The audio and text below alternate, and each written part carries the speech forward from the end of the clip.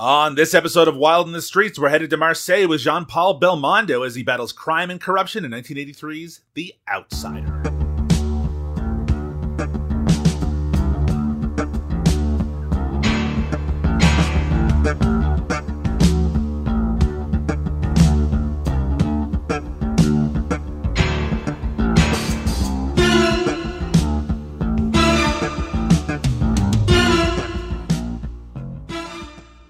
Hello and welcome to Wild in the Streets, a deep dive into the Eurocrime films of the 1970s and beyond. I'm Doug Tilley, and with me as always is the ace of aces, Liam O'Donnell. How are you doing today, Liam? You know, I'm pretty good. It's a weird time in the world, Doug. I feel kind of discombobulated in general, but I gotta say, I do love watching weird, fun, possibly fascist movies with you. It is something that we're going to talk about a little bit later. That, you know, we've been doing this podcast for probably a couple of years now. And it, as we said when we first started it, we didn't have much experience with Eurocrime movies generally. And we really voiced our fears going in. And a lot of those fears were, oh, these are going to be fascistic. You know, they're all influenced by Dirty Harry. It's all about a cop who, you know, is unstoppable and plays by his own rules and beats up suspects and stuff like that. And one of the nice things about this podcast up to this point is that it hasn't always been like that. It really has had a real wide variety in terms of its perspectives. Sometimes it feels like the filmmakers are taking more of a left-wing position, sometimes more right-wing, but it's not as consistent as I think we thought from the beginning. However, the movie that we're going to be talking about today basically fulfills all of our worst fears, while, I mean, I'm not going to give away too much about my thoughts on it, but I will say, while also being shockingly entertaining at the same time. Well, I think it is one very strong difference for me, Doug, which is that, your Clint Eastwoods, your Charles Bronsons, these folks, you believe in them because of their unwavering grit, right? They are tough, they are whatever. And while we are meant to believe that the outsider, played by Belmondo, is gritty and tough, I believe we're meant to believe in him because he's so fucking charming that his supremacy and his right to enact his will on, you know, whatever French town he finds himself in is just because he's that charming. Like, you just have to put up with it. And it's like, it's to me kind of the opposite. Like, the reason I think that the characters that both Clint Eastwood and Charles Bronson portrayed charm people so much in America wasn't that occasionally they had good one-liners or occasionally they were funny. It was more of their steely, their stony exterior. That's right. Yeah, whereas Belmondo's like, yeah, I might beat some people up without the right to do so, but come on, you love me, don't you? And I think he's not France stoic. is like, right. yeah. He's not stoic at all about it. That's right. And I think your average Frenchman is watching it going, with that much charm, he can beat anyone up he wants to. That's right. He can too. I mean, to a certain extent, you know, there was a lot of 80s action movies. Right. There was just as much of the leanings towards it in the U.S. I mean, so you can see why it would have. Probably the influence went both ways to one extent or another. I also like that there's clearly a cruising inspired gay bar scene. Oh my god, 100%. Well, and in a way, we'll get to this. Actually, I don't want to ruin it too much, but I will say, while this does follow a lot of the things we were anxious about, I would also say it doesn't, because there are a number of communities that, though they are othered because they're different from Belmondo, they're not othered as much as they would be in any other contemporary American film. Like, if these same scenes were in an American movie, obviously not Cruising, but movies like this one, they would be treated like, these are the worst motherfuckers ever, and we're just waiting for our hero to beat someone up or shoot them or whatever. And with Belmondo, he's kind of like, I don't care about that. Like, it just doesn't bother him. And I think that's something we'll talk about, like what that means for the movie, which, you know, still, though, I will say, Doug, it is, you know, worth pointing out, when we were talking about, you know, borrowing from those cop movies, this is doing that. This is very much, hey, have you seen the Dirty Harry movies? Have you seen, you know, this? We're kind of doing that, but also even more fun action. And also, I'm Belmondo, so I'm going to jump out of a fucking helicopter. Yes, we'll get into all of that and some of that in just a moment. I want to mention, this is our first episode of Wild in the Streets where we are not watching an Italian Eurocrime movie. This is not a Poliziotteschi. This is a French crime movie. And I do have to say, this is a genre, even compared to the Eurocrime movies that we've been covering, that I have very, very little experience with. And that is actually one of the reasons I suggested. I don't know if you were skeptical about the suggestion of moving outside of the Italian movies, Liam, but after Jean-Paul Belmondo died a couple of years ago, there was just a lot of celebration of his career and talk of his movies generally. And I knew him as an actor, but I knew him almost strictly from his French New Wave movies with Godard, specifically Breathless. But I mean, that era, I didn't really know much of his action work. So I really wanted an opportunity to get into that. So we have this kind of Bible that we use for the show generally, the Italian crime filmography by Roberto Curti. We can't use that for this one. So we're going to work without a net to a certain extent. So I hope listeners will forgive us if we get anything wrong. But in this opening segment, I want to talk a little bit more about this Jean-Paul Belmondo. Liam, how much experience do you have with him as an actor? And the charm that you were talking about that he carries, does that kind of work for you in the context of this movie? Well, I know him, same as you, more from like specifically Breathless, Parole la Fou, Yeah. And then I believe I've seen one of his more actiony films, but I don't remember which one it was. But I think that's the case because I remember watching a French crime film and thinking, wait, is that the fucking guy from Breathless? Like I was confused, right? Because I wasn't aware of his name at the time per se. And that was before I had seen Parole la Fou, which we covered on Cinepunks. And so I knew that he did other movies. I was unaware until honestly I was listening to the commentary on this film done by a friend of the show, Sam Deegan, that he had done such a broad variety. I figured, I know him from these artsy films, and I guess later in his career he did some action stuff.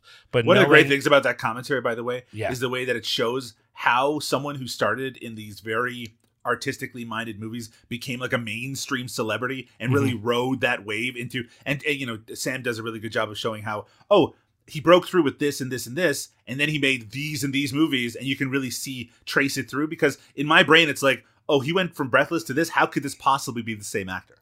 Right, but she really makes the case that almost his whole career he was covering a lot of different angles and a lot of different things, and I think that's inspiring. I will say it does work for me with this film, and we'll talk more about that, but in a weird way this feels like the sort of vanity project that I would expect from more of a Sylvester Stallone type.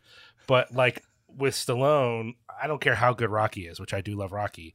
He hasn't earned actually ever, in my mind, the amount of fucking vanity projects he's done. Like the ways that he's tried to mythologize himself, that's not earned. In the case of Belmondo, I'm watching this going, I don't know, maybe he deserves to do this. Like, even though this whole movie is kind of about like, yo, aren't I the cool? Sure, I'm 50, but I'm the coolest, right? Look at these fucking leather jackets. Look at this punk belt. I have a spiky punk belt on. I'm 50 years old. Come on. He's 50 years old. And like, I just think there are probably people watching this movie who prefer his art films, but are still going, well, he deserves this, actually. It's fine. And so like that was my, and I don't know. I'm not enough of an expert of his career. Like I said, I've only seen a few of his things, but now that I know the variety of work he did and for how long, I do kind of wonder, like, maybe he can just make or obviously not now, he's passed away, but like when he was alive, maybe he could just make whatever he wanted. Like who's the judge? Like, let the man cook, like whatever he wants to do. Let sounds the man great. cook. Yeah. You know what was funny is the actor that I thought of most while watching this movie was Bruce Lee. Because of the way that Bruce Lee was always presented in his movies, was that he is unfuckwithable, right? Like, you just can't get one on him. Unless the other person is just like cheating or like have outnumbered him ridiculously, though usually with Bruce Lee, even outnumbering him doesn't really do anything. He's just treated like the king in every scene he's in, and that is kind of how he's presented in this movie. The other thing I thought of, and this is a very nerdy thing to think, is that he approaches the world in The Outsider, Jean-Paul Belmondo's character, like he has a cheat code. Like, he can't be hurt, right? Like he has no fear going into these situations that are horrifically dangerous, but he's just like, whatever. Like, he doesn't sweat anything, and he only gets upset when, oh no, a friend of mine has gotten hurt. And sometimes, indirectly because of something he's done, but just generally it's just like, these other people are vulnerable, and I worry about that. But in terms of myself, hey, I'm Jean-Paul Belmondo. I'm the outsider. No one can screw with me. And I just thought it was funny and endearing in a way, while also feeling like a vanity project. Like someone had to craft this movie to be like, every time he's on screen, there's a woman drooling over him, or there's all these guys who are like, look at this piece of shit, I'm going to take him on, and then completely getting outclassed at every moment. Though I have to say, it does appeal to something very primal in myself to see someone who, you know, is always one-ups people who are, you know, presented as bad in the context of the movie. Yeah, I mean, I like I said, I think that it is not quite as alienating as it could be when it comes to people who are not Belmondo, you know, right. not his character, right? Like, it's not totally like all these people are scum that must be washed from the earth. It's that he's going to do whatever the fuck he wants, and if you get in his way, it's going to be a problem, and that's just how it is. And you know, you trust that he wants good things, which is sort of the basis of these kind of cop movies, right? We're getting really into the movie here, Doug. This is supposed to be a prelude. No, you're right. Let's just say I'm not convinced that I know of an American actor that could pull off this script. I think that, again, I'm not an expert on his full career, but I'm not surprised that someone with this much experience could walk into this thing that is clearly just meant for him to look cool and not look like a total dingus, right? Yes. Because I think the problem with vanity projects is that you know they're a vanity project because it doesn't stand on its own. Because you're watching it going, come on, motherfucker, really? Like, this is what you wanted to do? Like, you look stupid, not cool. And what makes me say this is kind of a vanity project is that I'm watching it going, I don't know, man, this seems justified. He might be this cool. Like, I don't know, actually. Like, but this might not be a fake. It might not be a feint. This might just be, I'm not a cop, but I am very cool, actually. So this just reflects how cool I actually am. But, you know, I will only know that, Doug, and I think we can both sort of commit to this. I need to watch more of his movies. Yeah, like absolutely. it's a massive career, and while I don't know all these movies, a lot of them I do know, and I just haven't seen them yet. And so there's no real reason that I'm not more familiar with his work. But I will say the two things I know very well, I do like a lot, even if he's at least Pro LeFou. He's not that guy. He's like almost the opposite of this guy in that movie. But maybe that shows what a great actor he is. You know. I do have to say, even though we just kind of touched on it, but we'll get into it more in just a moment. Part of the reason he can get away with the vanity project-ness of this is the fact that he's obviously so physically able, you know, and that he's doing a lot of his own stunts. Of course, that's one of the things he's best known for, but just that he's doing so much generally in it. And it's like, well, I guess he's a badass. He's fallen out of a helicopter. He's jumping on the back of a boat. I guess he is everything that we think he is. And it kind of crosses that line between, oh, this character is a badass, and this actor that we already like is a badass, even if he's just this 50-year-old guy wearing tight pants. Liam, let us take a break. When we return, we're actually going to talk about the movie proper. It's 1983's The Outsider, right after this. Si Paris a parachuté ce style de commissaire à Marseille, c'est que ce style répond à de nouveaux critères. Si j'arrive à établir la collusion entre Mekatchi et les machinations, remonte des machinations au crime, et du crime à Mekatchi. Le commissaire Philippe Jordan, eh bien, je ne veux plus en entendre parler. Elle est entièrement blindée. Ah bon? Et s'il a eu une jeunesse agitée, je lui promets une vieillesse paisible pendant 20 ans en centrale.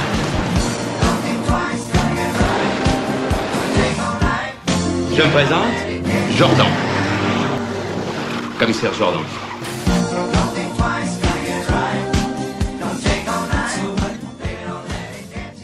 Commissioner Jordan arrives in Marseille to combat drug trafficking activities in his own unique way. It's 1983's The Outsider, a.k.a. Le Marginal in France. And in Italy, Liam, it was known as Profession Poliziado, which certainly fits in with their style of titling. I have a really lengthy plot summary here, but all you really need to know is that Belmondo plays this commissioner who worked in a large police force, but because he plays by his own rules, he's been sent to Marseille, and he's just going to do whatever he wants to track down the criminals that he dislikes to their very core. And the big baddie of this movie is played by a very recognizable figure. That's Henry Silva playing Xavier Machachi, probably Machachi. And he plays a very similar role to what he would play in a lot of those Italian films that we've discussed so far, and also consistent with those movies that we've talked about so far is the score by Ennio Morricone, which I'm sure we'll talk about in just a little bit as well. This was directed by Jacques Deray, who we have not encountered so far. He'd been making French crime movies basically the entirety of his career, right back to the early 60s, and had worked with Alain Delon and Belmondo himself several times previously. This was kind of in the midst of his particularly fruitful part of his career working with Belmondo. Belmondo was just doing a series of these kind of action-oriented movies. This one doesn't really have a comedic bent, but a lot of his movies at this time period did. This is written by Jacques Deray, Jean Herman, and Michel Audiard, and yes, stars Jean-Paul Belmondo as Philippe Jordan, Henry Silva, and I didn't really recognize the faces of any other actor in this, but that just shows my ignorance to kind of French films of this time period generally. But Liam, we've been dancing around it a little bit. I think we have a general idea that we both enjoyed this, but tell me more. What did you think of The Outsider? I mean, yeah, I enjoyed it, Doug. I enjoyed the movie. And the reason I think it's hard to admit that is because when we say this is exactly what we were talking about, it's not just that this is propaganda. In fact, you could have the rogue cop movie that's actually kind of an anti-cop movie, right? That your rogue cop is such an anti-hero that you are actually suggesting that the system is flawed. In this movie, right, we get that theme that is often the case in a lot of these more right-leaning cop movies, in that the only thing keeping our inspector, Jordan, or he's not inspector, he's a Commissioner Jordan. Commissioner, that's right. From basically getting all the bad guys is bureaucracy, right? Yep. And that bureaucracy is his impediment. And the problem with that is, in the context of a cop movie, that often means the bureaucracy that upholds the civil rights of citizens is the problem. In this movie in particular, that's what that represents. Yes.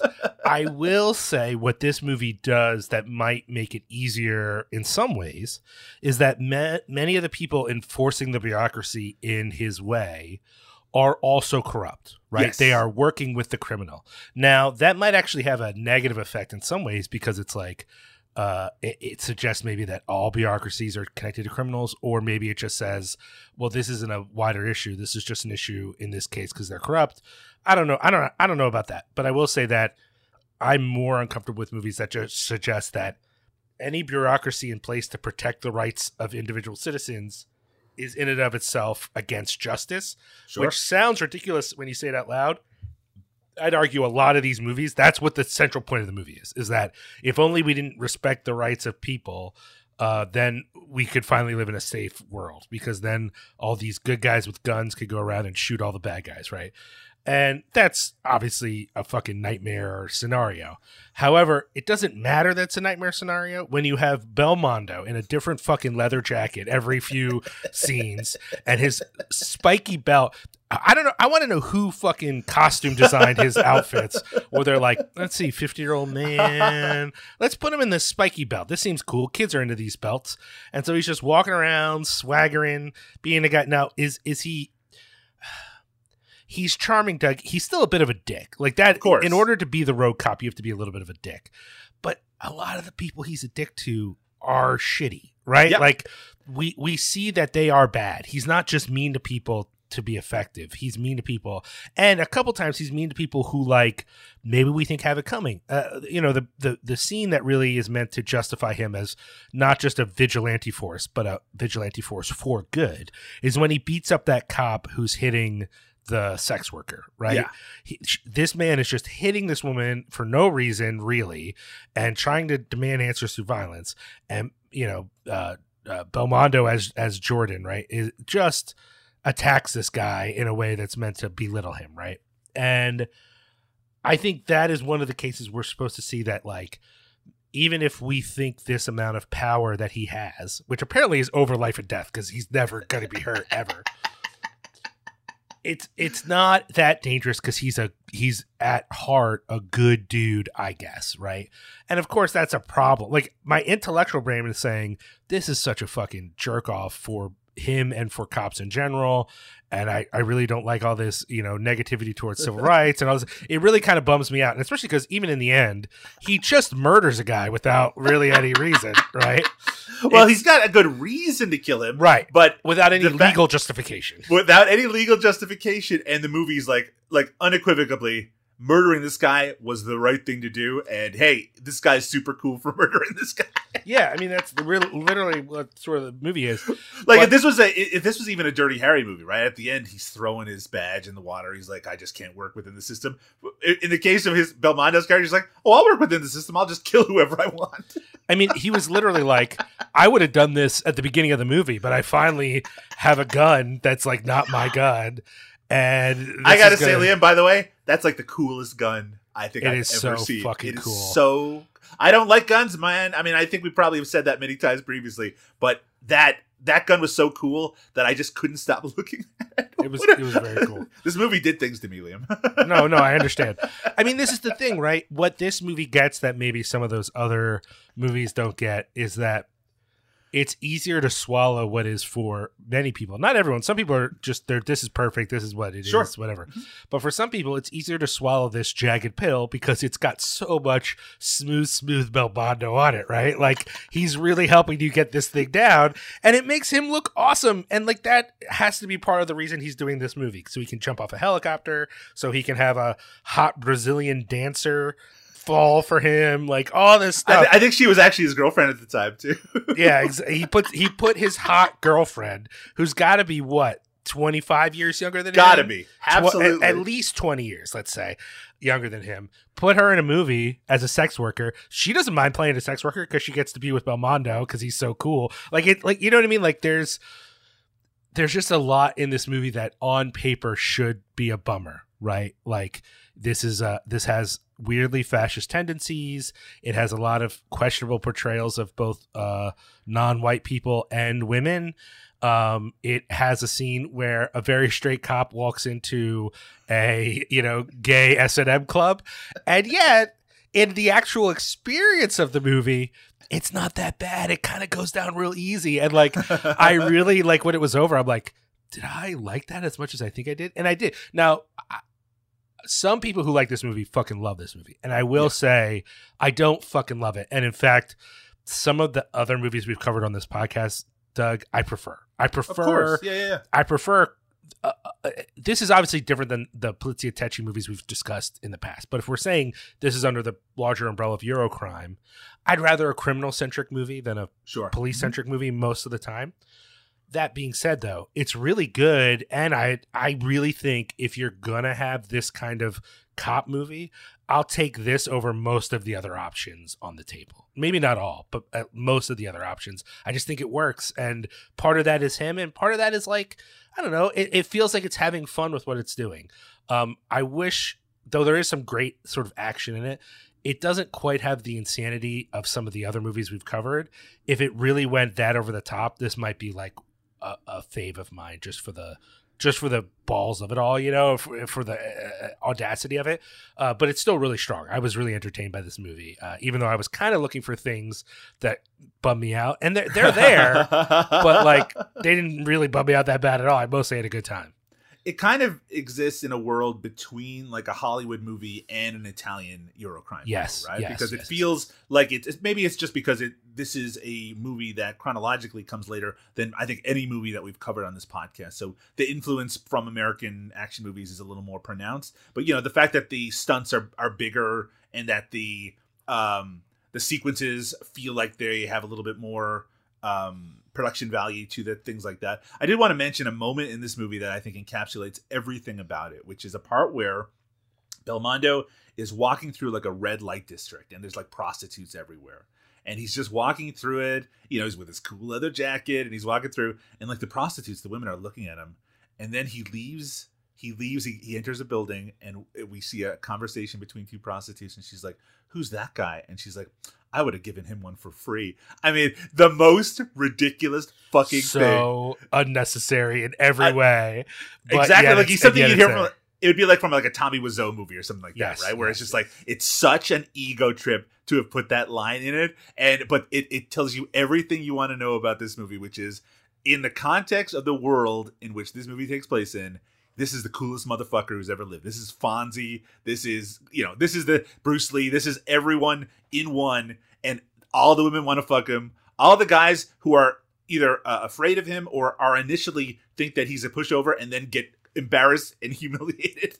Liam, I did want to, since we have been focusing entirely on Italian Eurocrime films on this podcast, and I mentioned already, this movie has Henry Silva, who we've seen several times. It has that score by Ennio Morricone. What differentiates this, whether in terms of tone, whether in terms of content, from the movies that we've been watching so far? That's a good question, Doug. I mean, I will say that this doesn't separate it from all the movies, but I will say this is definitely more, at least from my perspective, from a more right-leaning perspective, whereas we've been surprised about the variety of political perspectives represented in some of the movies. I also will say that, like, it's a cynical movie in that it takes seriously that the world that Commissioner Jordan is operating in is corrupt, right? Like, this is a place where people are not treated fairly and where it's difficult to prosecute justice, which is a theme of basically all these movies. But for some reason, even though its central premise is cynical, it doesn't feel quite like some of these other movies, even when they're exciting and we enjoy watching them, still feel at basis tragic in some sense. Like they're informed by scandal and suffering and actual real life violence. And like, this movie just doesn't quite feel that way, even though it has real situations in it and it has real sort of a clear-eyed view of crime and corruption. There's just something about it that makes it also feel kind of like detached a little bit from reality. Like it still feels kind of rompy a little bit. And that I don't think has been in any of the other movies we watched. Even the one with Oliver Reed still felt a little bit more like it felt a little bit more like using reality or at least a reflection of reality as a way to make the movie darker. Whereas this movie, it takes seriously those negative things, but it's still trying to be a bit more upbeat and fun than I think some of the other movies have been. I think generally, and this is not consistent across all the movies that we've covered, sure, but there's been a lot of like ripped from the headlines political material in a lot of the Italian movies. While this just feels like, and this is something that is expounded on in the commentary as well, that Marseille is just a place where criminals are. Right. So that's where they're going to set this, because you can just say, oh yeah, there's a bunch of criminals in Marseille, and now we can bring in a guy to clean up all the criminals, and that's good enough because that's a shorthand that people would understand. But in terms of how it's shot, I mean, it's also the fact that, when there's a car chase in this, it looks a lot more like an American car chase than it does a Italian car chase, which has those very distinctive vehicles, and just how the cities are laid out are a little bit more, they feel a little more foreign, I guess is the way that I'd put it. But it's, when I was watching this, I could see how this movie would be easier accepted by American audiences, even though this movie did not, it probably played in the US, but it didn't have like this huge profile like it did. And Belmondo quite notoriously didn't appear in American films, but like this would have been a lot easier for me as a kid in the 80s to have watched and accepted and been like, oh yeah, it just feels like an action movie where they're all speaking dubbed English, right, as opposed to some of those Italian movies where it's just like, sorry, how much time are we going to spend talking about the internal corruption of the political government and everyone spying on each other and stuff like that? That stuff maybe wouldn't have played as well to a young version of me. Though I will say that the thing that in this movie that would have transcended any period of my life is the stunts generally. The fact that Jean-Paul Belmondo was known for doing his own stunts is something that really only something that I found out about around the time of his death. I think I'd heard of it certainly, but because I wasn't experienced with these films, it wasn't one of those things where people are like, hey, here's an animated GIF of him doing something wild and crazy. And I saw like a dozen of them after his death. And I'm like, oh my God, this guy is very different than the kind of actor that I thought he was. And in this movie, despite the fact that this is later in his action career and that he's 50 years old, he really goes into it. I mean, you see him running around, you see him running through traffic. We see him, as we've mentioned, and probably the most notorious moment of this movie, he jumps out of a helicopter onto a boat and then hangs on to the back of the boat. What did you think of the stunts in this movie generally? It is a little front-packed in terms of the stunts, even though it gets good at the end as well. The middle section doesn't have as much for him to do. But what did you think of the stunt work in it? I mean, I thought it was good. I think that this is probably unfair, but when we also do, as people know, a Jackie Chan podcast, and notoriously Jackie Chan maybe doesn't do actually all his own stunts, but he does do a lot of stunts. He does a lot of dangerous stuff that puts his body at risk. Yes. But here's the thing about Jackie Chan is that, like, maybe because I see him as a martial artist who is regularly putting his body through all kinds of stuff, even though those things are still very impressive, I kind of expect him to do these sorts of things. Before knowing he was doing these stunts, nothing about Belmondo as a person said to me, that guy wants to jump out of a helicopter, right? Like, nothing said, like, in fact, I'm more surprised by him than, say, like a fucking Tom Cruise, right? Because Tom Cruise is trying to project, like, hey, yo, I can do shit, man. I do flips and shit. I'm Tom Cruise. You know, if Belmondo was like, I haven't run since I was 20 years old, it'd be like, yeah, no one cares, man. You're so cool. But like, he does crazy shit. And like, watching this movie, knowing that he did his stunts in this movie, it was really impressive to me because, like, I can't imagine being his age and like wanting to run down the highway when I'm a rich man who everyone knows. Like, I'm famous. And I'm like, yeah, I'm just going to run down this highway. Like, there's just something about it, Doug, that was like really surprising to me. Now, of course, he's not like, you know, jumping a motorcycle off a cliff or like, you know, or some of the crazy shit that like we've seen Jackie Chan do. Like, I don't want to like say they're equal. It's just really like, it's so unnecessary in a way, right? Like, he doesn't have to do any of these stunts. He clearly wants to do these stunts.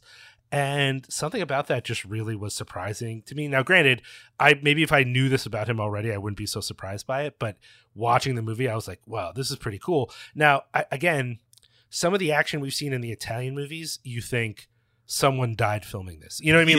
Yeah, like they're so over the top that it's really mind-blowing. This movie didn't have that, but it still had pretty good action. I don't know. Like, it's not mind-blowing, but I thought it was really solid. And then the added wrinkle of knowing that he was that invested in it, it just made it more appealing to me. It's funny to think about this from the perspective of my age now compared to when I was really getting into movies as a teenager. As a teenager, I would have been like, this is so fucking cool. This old guy's risking his life and doing this stuff. But there's a part of me now that thinks, this dude falls out of the helicopter and injures himself. Everyone's out of a job. He can't finish the movie, right? Right. They need him to be okay in order to do the rest of the movie. The whole thing, and you don't need to have him, like, when you see him hanging out of the side of the helicopter, unless someone assured me, which I've read several places, that it's him, I'm not 100% sure it is him. You know what I mean? Right. It's like, it's not like they do a real close-up of his face, even though we see him, like, hanging out of the side of the helicopter. But in terms of the jump itself, if it was a stuntman, I would really not know the difference. And that's kind of an amusing thing to think about. He's doing it for zero reason outside of he has this reputation. You know, when Jackie Chan broke through in the U.S., all the marketing was, here's Jackie Chan. I'm doing my Ben Stein. Here's Jackie Chan. He does his own stunts, right? He was already in his, 40s. Right, And now he's like, oh, shit, I've broken through, but now I'm known as the guy who has to do his own stunts. Belmondo didn't have that, right? At this point in his career, could have done anything. Yeah, he could do anything, right? He could be Mel Gibson, or 80s Mel Gibson or something like that, or Bruce Willis. There's no reason for him to be risking his neck. Part of it is almost certainly a huge ego, right? That he's like, I can do this. I'm still a cool young guy, but I don't give a shit. I love watching this 50-year-old run around in traffic and getting in car chases. And you can tell, by the way, when in the car chases, you see him driving the car through a lot of it as well. I am going to jump ahead a little to the car chase here, Liam. Now, the car chase isn't like French Connection level, but it's a really impressive car chase. But really what I want to talk about is how it ends. So you have Belmondo driving this muscle car that is bulletproof. So bulletproof, in fact, that he can be right next to the villains who are shooting right at his window, and he doesn't even need to flinch the entire time. Describe to me how this car chase ends. I mean, he just murders them with his car, right? Like, he just runs into them over and over. Like, this is the thing. I think that you could make the case that we are exaggerating some of the fascistic elements of this movie, right? Right. If it wasn't for all the times he just he doesn't even try to arrest people, Doug. He just kills them in a couple of scenes. Like, they're incapacitated and still alive, and then he goes through extra steps to make sure they're dead. Right. And I think that is where it's like, okay, this movie has now again, it's an entertaining turd. When he's doing it, I'm not going, well, we've just gone too far. I'm thinking, oh man, fuck. All right. Yeah. Smash him with the bullet car. That's cool. Whatever you want to do. And to be fair, also, he's going after them for revenge, right? They've killed this friend of his who he was kind of a mentor to, and they really didn't have to kill that guy. You know what I mean? It's not like this is just the result of we knew he was going to die. Right. But you know what I mean? Like, it's not like I could see a situation where it's like, oh, this is just a tragic end that had to happen. Like they didn't have to do that. And so he loses his mind. He goes after them in this car. They're so fucking afraid of him.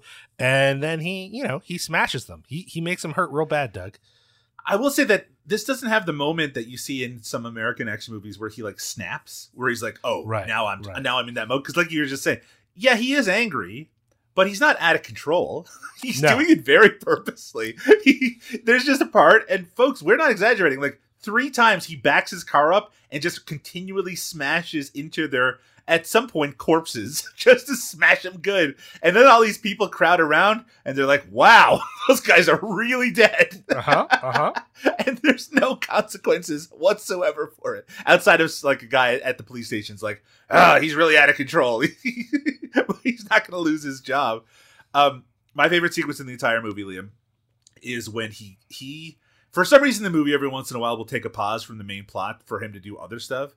And there's the one part where he goes to, I mean, it does fit into the plot because he's got to find a name. But he visits this prisoner that he's put away, and he's in jail. And this guy tells him that his daughter's in real trouble. His daughter has gotten into drugs, and now she's basically being used as this catatonic sex doll in this tenement building. And the guy begs him basically to get his daughter out of it. And so he goes into this building, which he's told by everybody is super dangerous. And he goes in by himself, and he just like beats up the guy at the front door and goes up and just no one, like, there's a lot of like wussy, like free love types up there. You know, it's kind of a weird mix of dangerous foreigners in the context of this movie and young hipsterish type people. And they don't want to fuck with him whatsoever. And he finds her and he picks her up into his arms, and then he tries to leave. And then the guy that he punched in order to get into the building in the first place, he tries to stop him with this shotgun.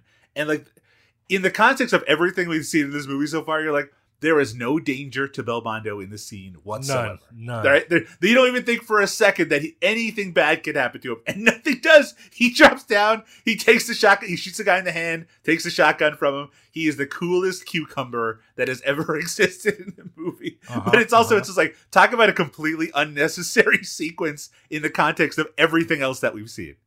I mean, I think what I think that scene actually shows, Doug, because it's important to note, they specifically say in the movie that it is a squat. And I think that in America, that is less of a thing than it is in Europe, right? Yeah.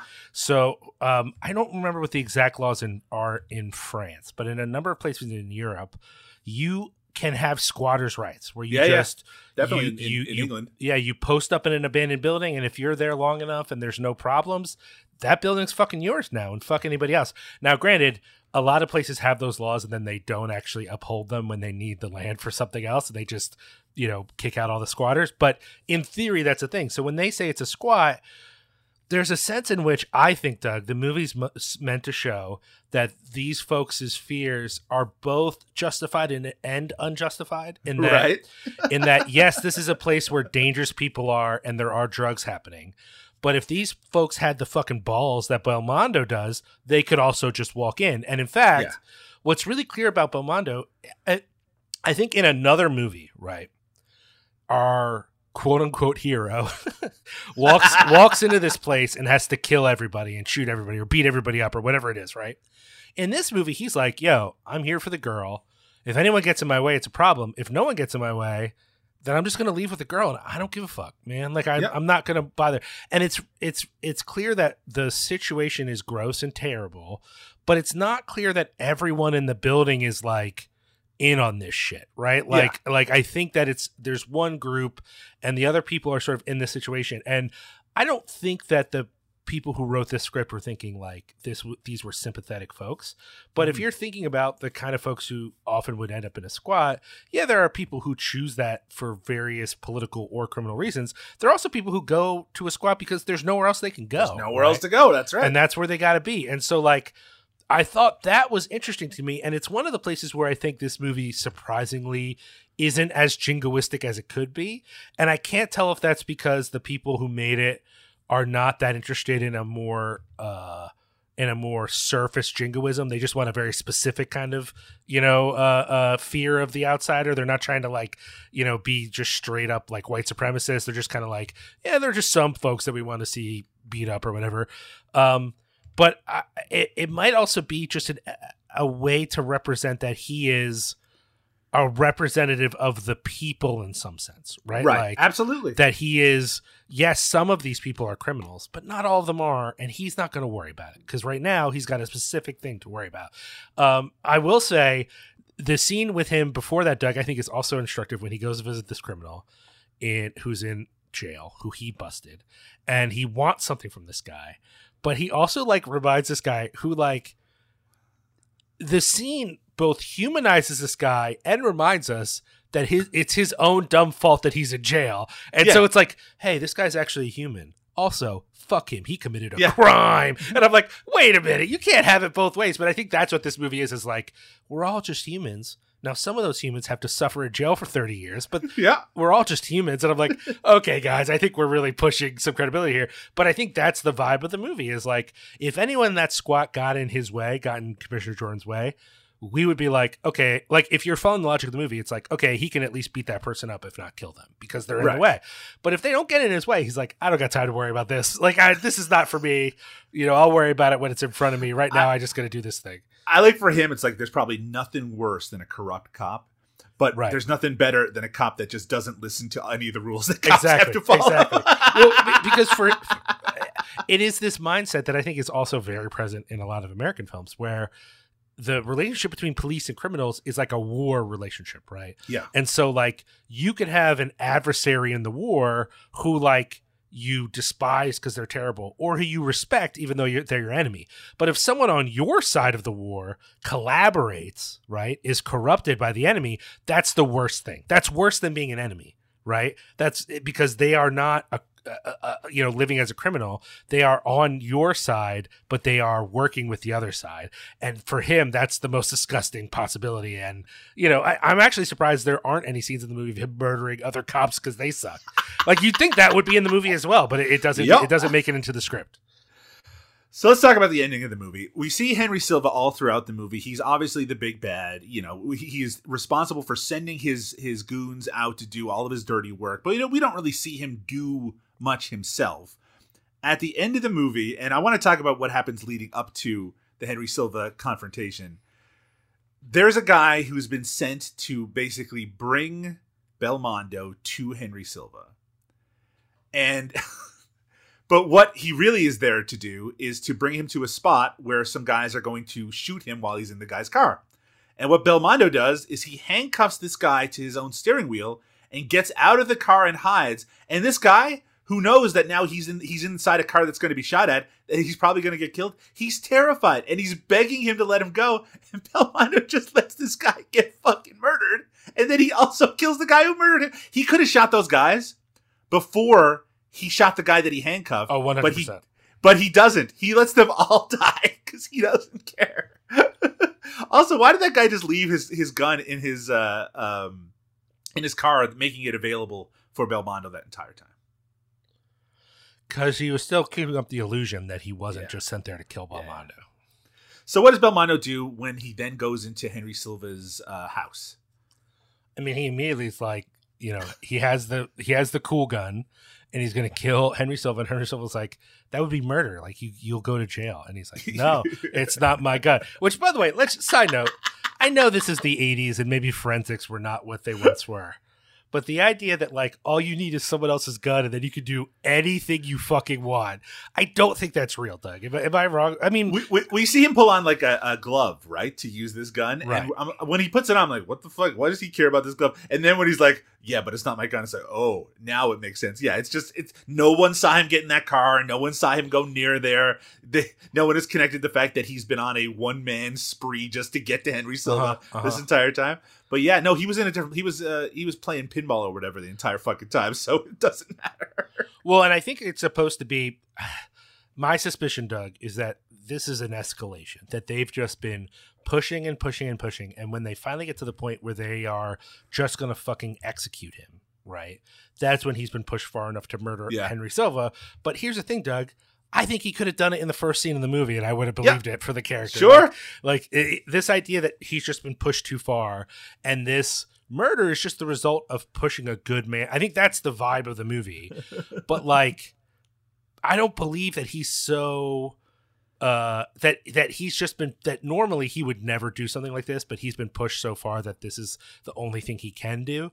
I just don't think that's true. I think the whole time the character's just kind of like, yeah, man, I hurt bad people when they do bad stuff. Like, that's just what I do, and it's fine. And I'm not going to worry about that.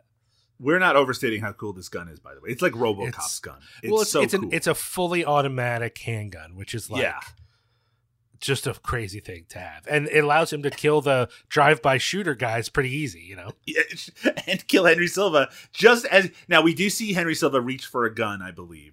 But, I mean, he was just going to kill Henry Silva no matter what. I mean, he was there to murder him and blame it on some other guy who is now dead. Which is, by the way, is why the guy that he handcuffed in the car, that guy had to die too, because it was his gun. So he's like, they're just going to die, and it completes my cover story. And the movie ends with him, like, in a different place, getting a call over a policeman's radio. Oh, the big bad guy, he's dead. And, like, there's no suspicion at all that he was involved whatsoever.